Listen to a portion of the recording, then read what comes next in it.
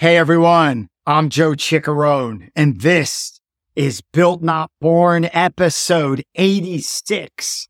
Today's guest is Dr. Valerie Worthington. Valerie Worthington is the author of Training Wheels, How a Brazilian Jiu-Jitsu Road Trip Jump-Started My Search for Fulfilling Life. Valerie is one of the early female pioneers of BJJ in America. She holds a third-degree black belt in Brazilian Jiu-Jitsu.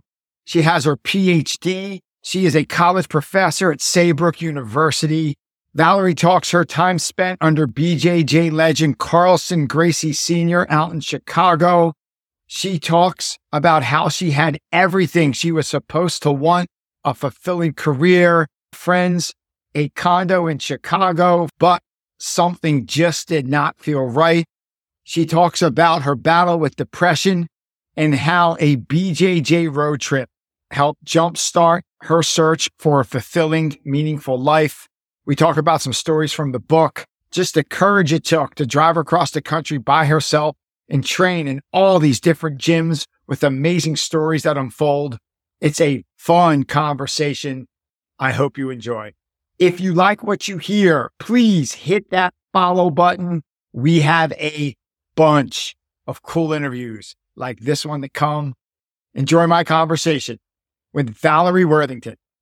And remember, life is built, not born. Valerie Worthington, welcome to the show. Thank you very much. Val, it is an honor to have you on. For our listeners who may not be familiar with you and your work, who are you and what do you do?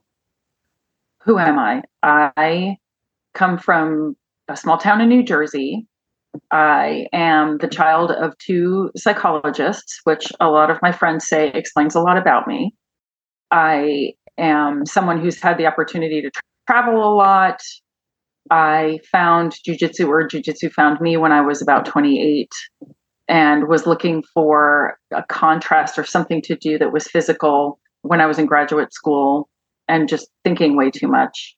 I live in Philadelphia right now after having lived all over the country, and it was like a homecoming because it is only about an hour from where I grew up. It feels really familiar and really, it's the right place for me. I work for a university called Saybrook University. They're based in Pasadena, and it is a humanistic university. I work in the Department of Mind-Body Medicine, and it's the first job I've ever had where, since I've been doing jiu-jitsu, where the fact that I train was the thing that tipped the scales in my favor, as opposed to being something that my employers would sort of put up with and hope that it wasn't going to be an issue. And then the other thing that I do is professional coaching. And that's something that I do at my job, but it's also something that grew out of my becoming a higher and higher belt in jiu-jitsu. So we can talk about coaching as much as you want or as little as you want. But the idea there was that I wanted to help the people who were coming to me for help, and I wanted to do it in an ethical way. And so that's where professional coaching comes into the picture. A lot to unpack there. I think you're selling yourself a little short. Read your book, Training Wheels, How a Brazilian Jiu-Jitsu Road Trip Jump-Started My Search for a Fulfilling Life. Your time under Carlson Gracie Sr., nephew of Elio, son of Carlos Gracie, one of the legends in BJJ that you trained you out in Chicago. I'd like to talk about your road trip. I was riding in the passenger seat with you reading this book, and I was nervous a couple times. As a guy, as a black belt in jiu-jitsu, I was nervous. Growing up in Philly myself, I'm like, I don't know if I'd go in that room. I want to start back all the way from the beginning. Where'd you grow up? I grew up in Pennington, New Jersey. Tell us about your family growing up. What did the dinner table look like? You had a dinner. Who was at the table? What was going on? So at 10 years old, my 12-year-old sister was at the table. My parents were at the table. And my parents were big proponents of the family dinner. We would try as much as possible. As my sister and I got older, it became harder, but we would still, at least once a week, have a family dinner. And we actually talked about stuff and sometimes talked about our feelings. And one of the ways that my family shows affection, basically the main way my family shows affection, is by busting each other's chops. So being from Philly, I'm sure you know that dynamic very well. And so there was always a lot of laughing at the table. We liked each other and respected each other and still do. And so I think that was all very important in shaping who I am and what I value. I have a couple friends that studied psychology, and I always feel like they're trying to figure me out. They're always like inner analyzing you, and I get a little uncomfortable. What was it like growing up with two psychologists as parents? That couldn't be easy. What was that like?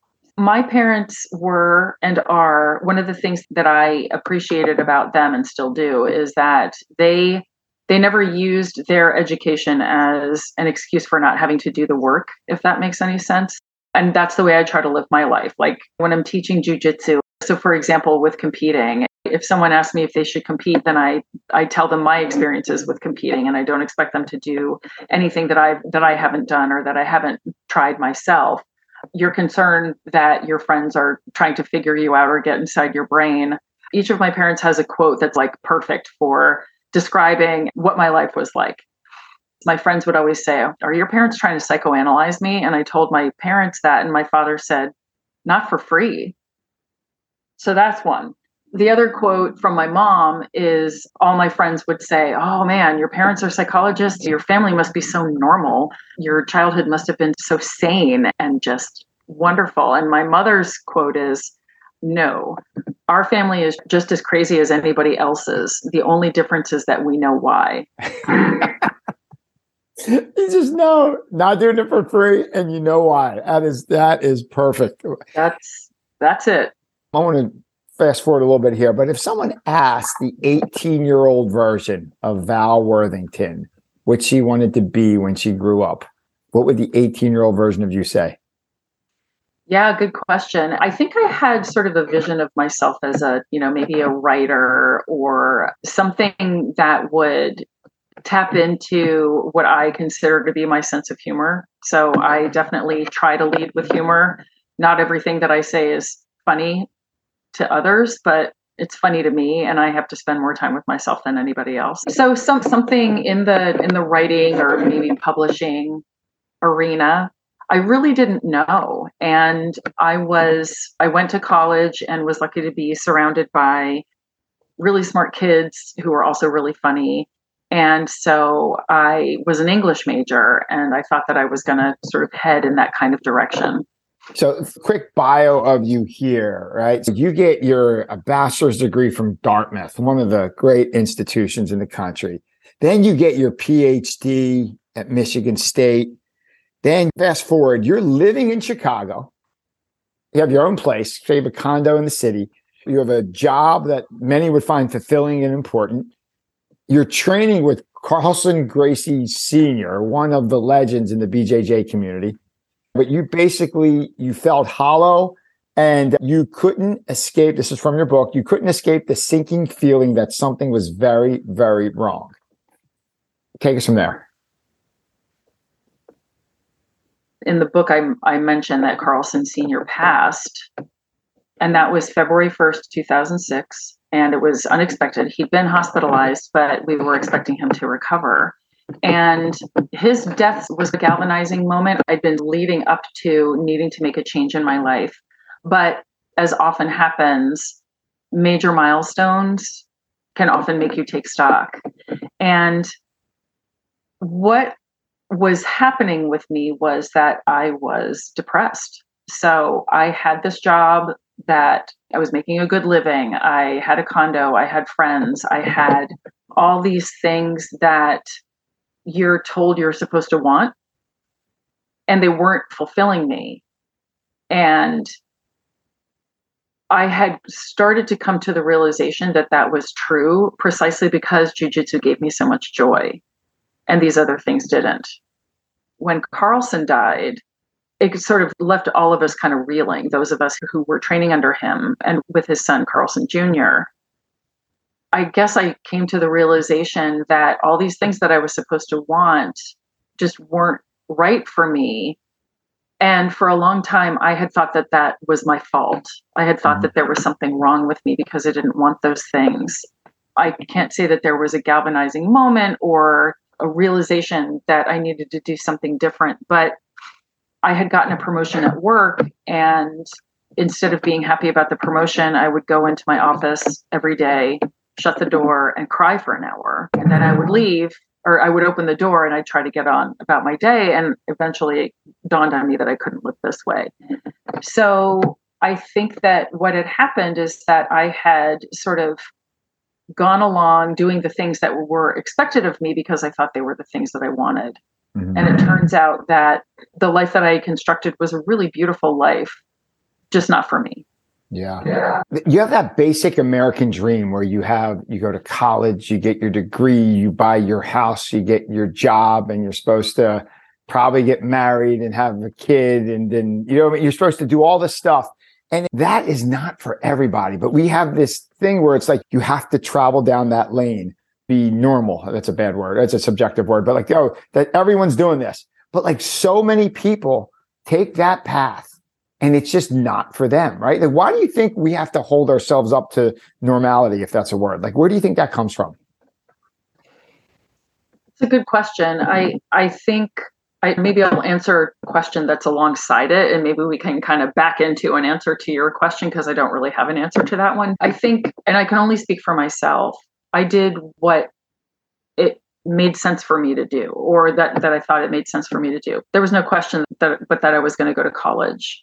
And I'm super fortunate that I had that opportunity. And then after college, everyone was looking for a job. So I looked for a job.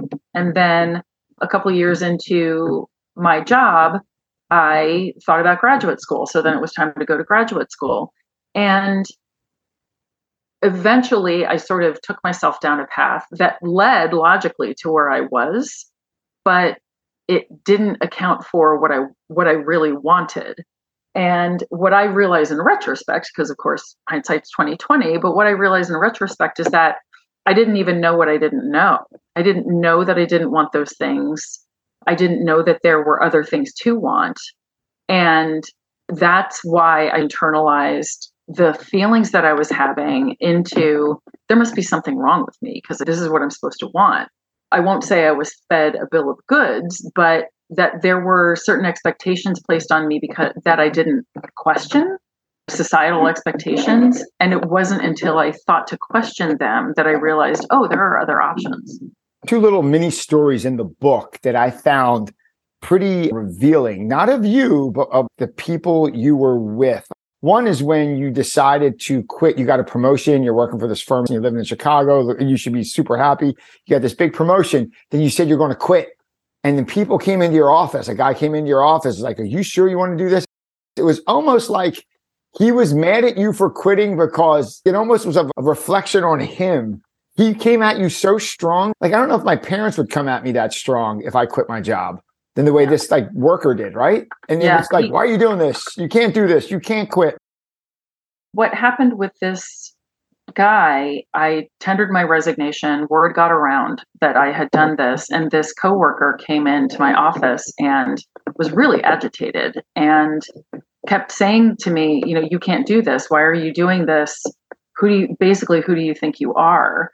And the impression that I got, or what I realized, is that he was viewing my decision about my life as a reflection on his decisions about his life. It wasn't that, but what that tells me is that there was some part of him that maybe wanted to make a different choice or had questions about his own choices. And I was simply a mirror up to that part of him that he was either trying to keep hidden from himself or he was afraid of. But I was lucky, I think, in that I'm a crier. Crying is a visible indication that something is wrong. And I can't pretend that nothing is wrong here. I have to look at it. Whereas with some people, maybe with this person, he did the same thing, the same things that I did, in that he just sort of went along and was like, okay, I guess this is what I'm supposed to do. And may have sort of had like a vague buzzing in the back of his head that not everything was right. But then along comes me doing something completely different. And that surfaced for him these things that he hadn't been, for whatever reason, putting on his radar. That writing felt like tension. Like I read that, like I felt tension. Like that writing was so good and that story was so good. The way you told it, I was uncomfortable. Like you're watching The Office and Michael Scott, that is so uncomfortable. You can't even watch it. Like that, reading that, the way that guy acted, it's almost like I'm ready to call security, get this guy out of here. He's losing his mind in front of me because I'm doing something that has nothing to do with him. I think you hit a core deep down in him that he wished he maybe made other choices. Another quick story from the book I want to get to it. There's always a point where the journey begins. You were talking to your realtor, right? And your realtor's like, all right, we're going to sell your house. And then what are you going to do next? Are you going to buy a house? No. Are you going to live in a different city? No. Or where are you going to live? I have a car and I'm going to drive around. And that was the point of no return. And the realtor it was like that uncomfortable laugh at the end, like, okay, well, good luck with that. I thought that was the point where your journey began. Yeah. So what happened was, and this is what I mean by fumbling my way through, I knew that I couldn't stay in the job that I had. And so what I had negotiated was a part-time, a half-time position until I figured out what the hell I was doing. So I had a part-time position at this same job, and I started doing the math and I thought, I can't afford this home anymore. I have to sell it. So I put the condo on the market because I knew that on the salary that I was making, I wasn't going to be able to make the payments anymore. And I wasn't sure what I was going to do after that. And so when my realtor asked me those questions, I honestly had no answers. Are you going to rent a smaller place in Chicago? I don't know. Are you going to move? I don't know. And that was a galvanizing moment where, in talking with her and just speaking aloud that I didn't know, that's when the idea formed that, okay, well, the idea of moving into another place in Chicago doesn't thrill me. The idea of moving to another place, I don't even know where I would go at this point. So maybe I'll go everywhere and nowhere. Maybe I'll just buy a car and maybe I'll just drive around. And since I love jujitsu, maybe I'll train jujitsu in different places. You know this, back then, there was no YouTube and there weren't road trips and there weren't a lot of visitors between academies. People just didn't do it as much as they do now. There weren't a lot of women. Oh my gosh. And there weren't a lot of women. Before we go into that, you mentioned how jujitsu was the only thing where you felt happy, where that made you feel like yourself. But as soon as the training wore off, you're kind of driving home and all of a sudden the world came back. Can you talk about that? Yeah. So one of the big things about that, one of the big sort of concepts that comes up over and over again at my job at Saybrook is the notion of being present, right? Present in the moment. And I didn't spend a lot of time in the present moment in my job and in my life. There was a lot of, oh, it's almost Friday, so I'll hang on to the weekend. And there was a lot of, oh, I regret that decision I made in the past. So a lot of living in the future and in the past. And jiu-jitsu was a place where I was fully present. So I wasn't thinking about, is it Friday? I was thinking about, do I hip escape from here or do I try to recompose some sort of guard? And I was also in my body. And that to me is really important too, because I feel like so much of my life was spent just from the neck up because I was constantly thinking, whether it was thinking about work or graduate school or like ruminating, because I'm real good at ruminating and catastrophizing, and that contributes to my depression a lot. So jiu-jitsu was wonderful and it was awful. And the reason it was wonderful is because it gave me those moments of sort of transcendent presence, right? I was just only there. I was in my body and I was on the mat and I was completely focused on where I was and what I was doing. And that gave me joy.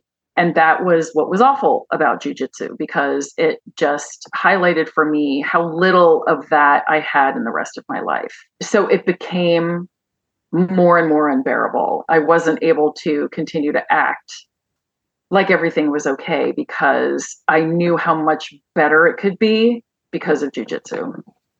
Why do you think, and you hear this from so many people that train, why do you think jiu-jitsu is such a vehicle for present moment awareness?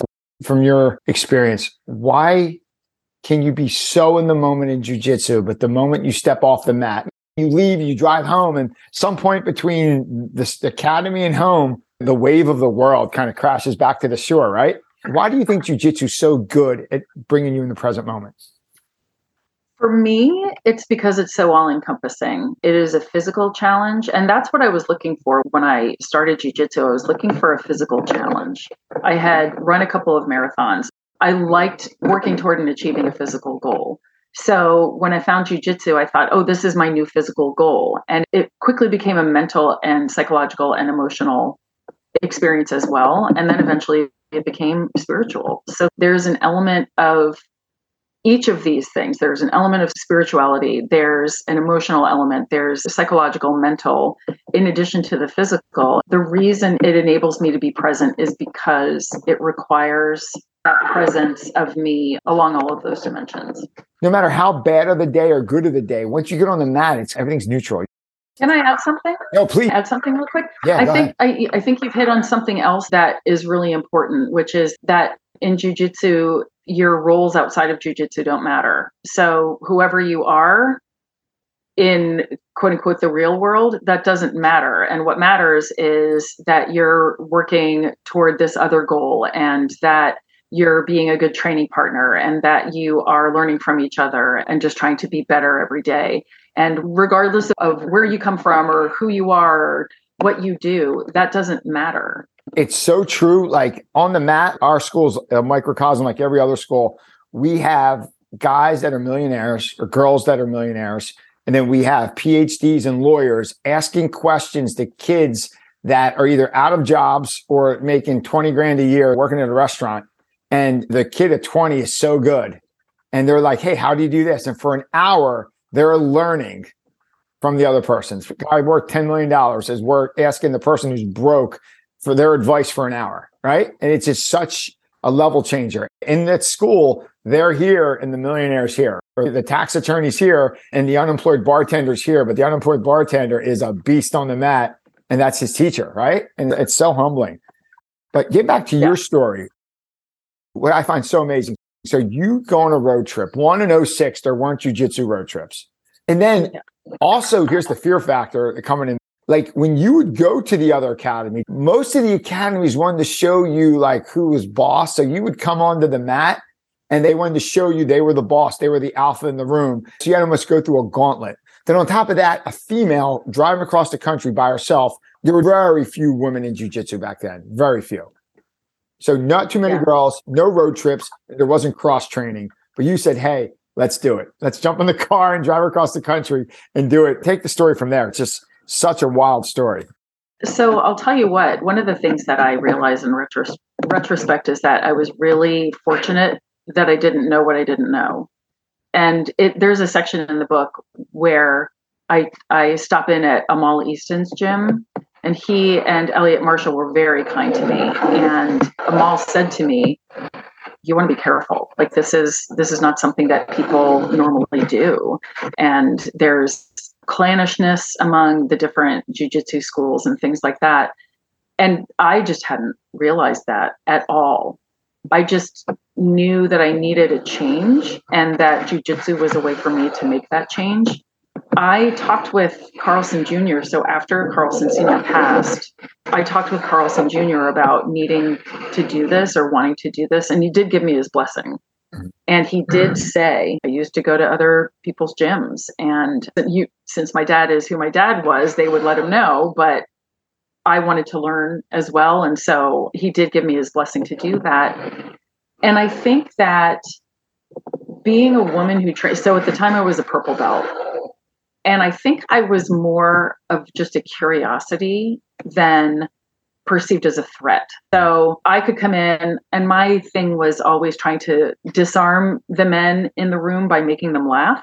So fortunately, that's where my sense of humor did come in handy. Even if they didn't laugh at my joke, maybe they would laugh at me, and that would make them feel more comfortable training with me. I think I was just more of a curiosity than anything else. And there were some people who were really lovely and some people who didn't notice. I didn't get any reception that was negative. There was either sort of benign disinterest or there was genuine curiosity. You know, like you were saying, there just weren't too many people coming from other gyms. And another thing was it was usually impossible to get someone on the phone.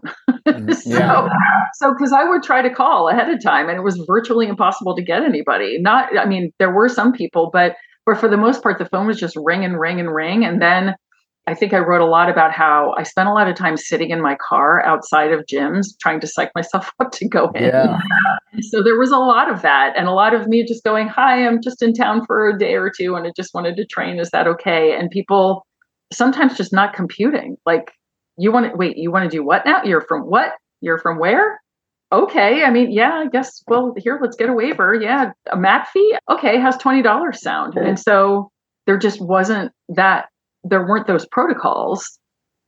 Everybody was generally like, okay, she wants to train. I guess that's fine. We'll see how this goes. I like how you mentioned that sometimes you're sitting in your car waiting for an earthquake to happen so you would not have to go in there and train. I kind of feel your pain a little bit, like always being one of the smaller guys in the room. Like when I would be training in the city at Balance, there's a bunch of MMA guys down there. There's a bunch of competitive dudes. They're beasts. They're strong. There's some guys are training twice a day.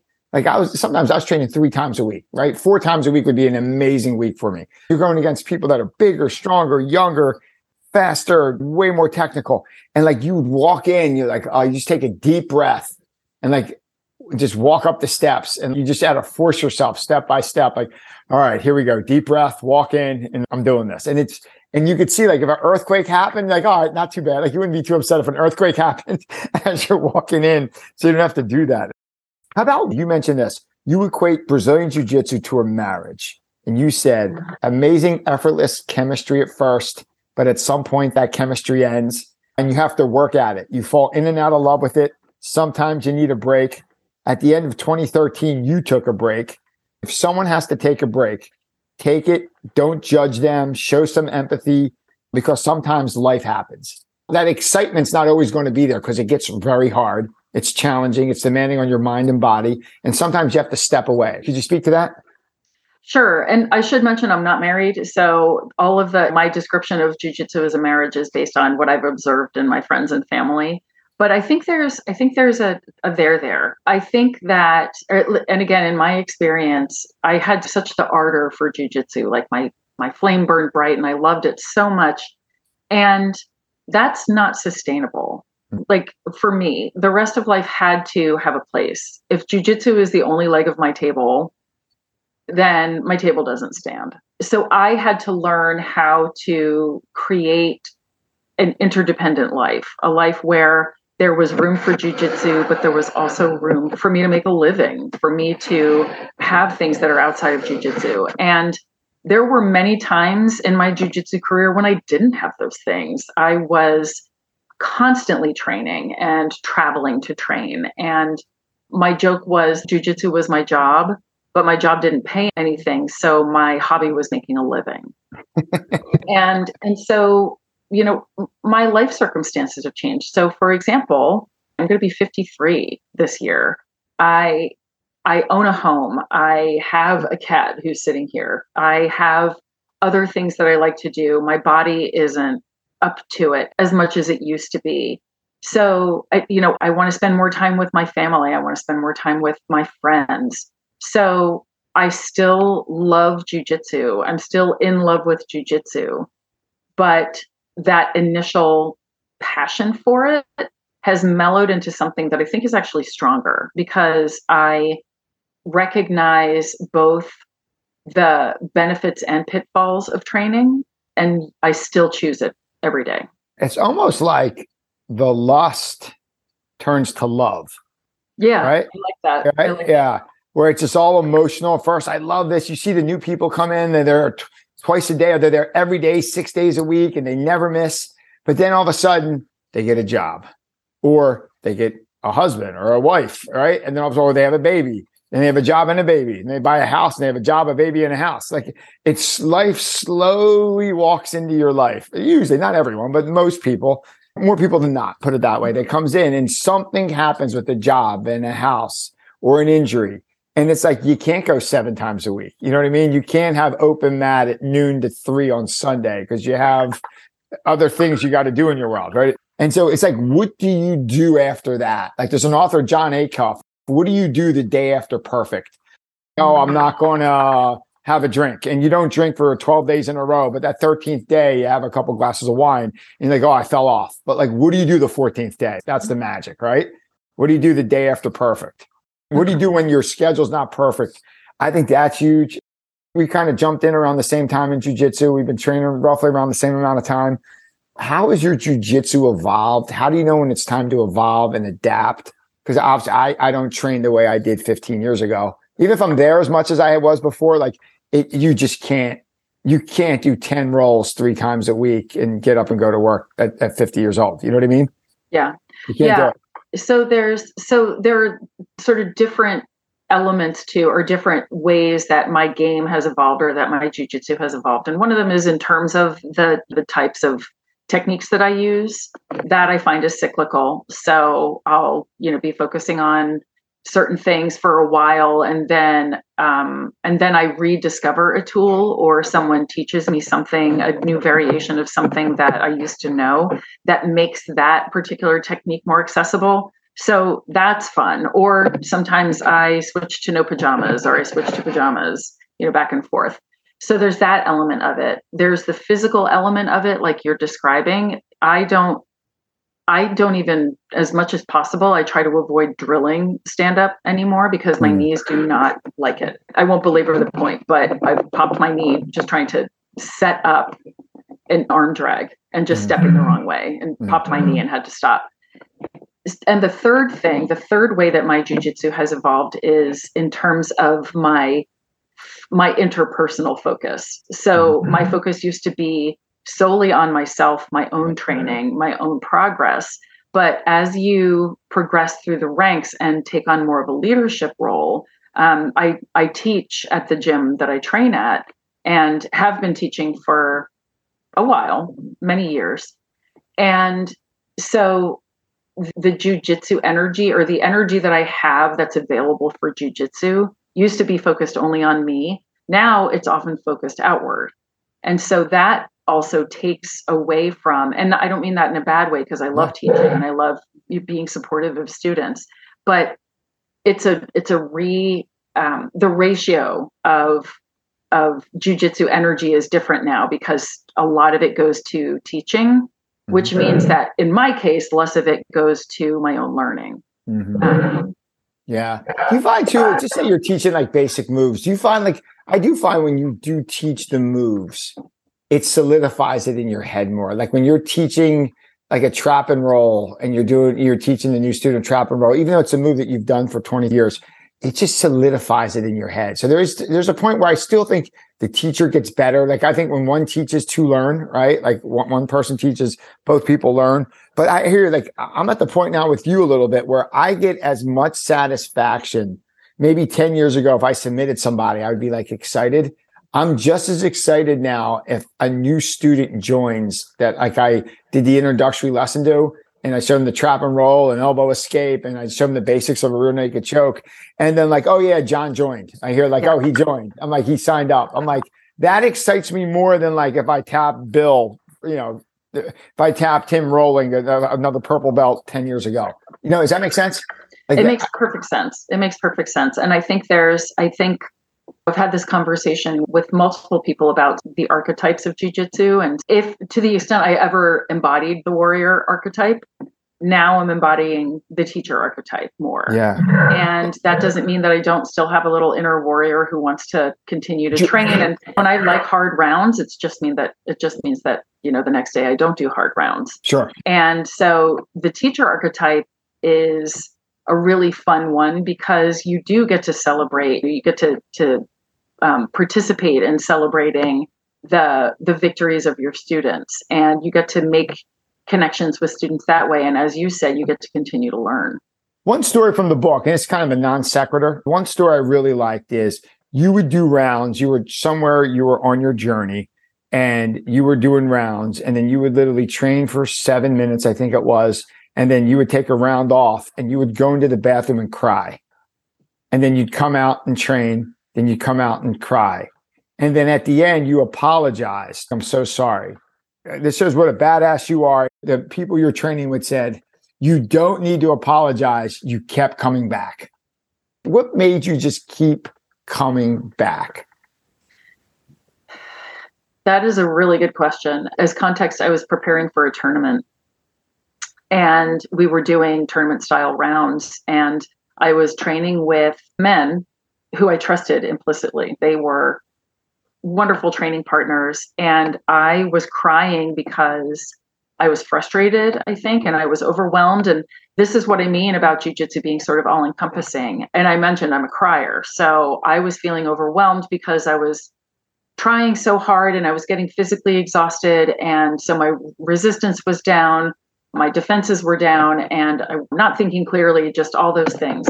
So I'm not entirely sure what kept me coming out. I think what kept me coming out is that I didn't want to let down the people who were helping me. I think there was also a part of me that just doesn't like leaving things unfinished. So it's a good question. And I think about that sometimes, about what kept me coming back. And I think it was a combination of those things. So these people were here to help me. I have to be respectful of them. And then the other thing was, if I said I would do this, I have to do it. Transition over to a little part we call Share Your Secrets, so our listeners can get to know you a little bit more as a person. Mm-hmm. When you need to clear your mind and recharge your body, what do you do? When I need to clear my mind, there's a dog park around the corner from me, from where I live, and I go and watch the dogs. Awesome. It's hard to be in a bad mood. It's hard to be, again, anything but present when you're watching dogs with these huge, they look like smiles. Maybe they're not smiles, but they just look like they're so happy. They're running around and play growling and all this kind of stuff. So I'll go to the dog park. And when I need to rejuvenate physically, I try to go to places where I can do the extremes of temperature. So sit in a sauna and then jump in a cold bath, go into a steam room, jump in the cold bath again. So I try to do those sort of extremes of temperature because those really help me just sort of feel all like noodly and limp and like the blood is just coursing through my body. And I find that really restorative. I find the heat so much easier than the cold. Oh my gosh. Like I love the sauna. The sauna is like a vacation. When you jump in that cold plunge, oh my gosh, it's just hard to get used to, but it's so beneficial. If there's a female out there thinking about training jiu-jitsu, but it's a little scared, a little intimidated to walk into the academy, what would you tell them? So I'd tell them two things. The first thing is, if you want to be there, please be there. If you want to train, then jiu-jitsu is for you.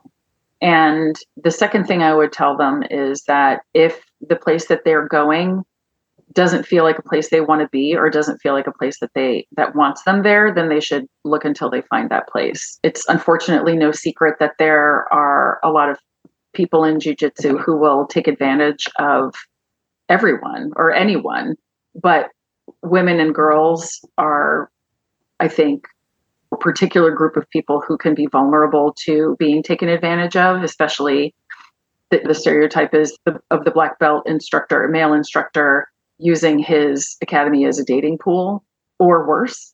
And so I would tell a girl or a woman who is looking to train that she belongs in training if that's what she wants.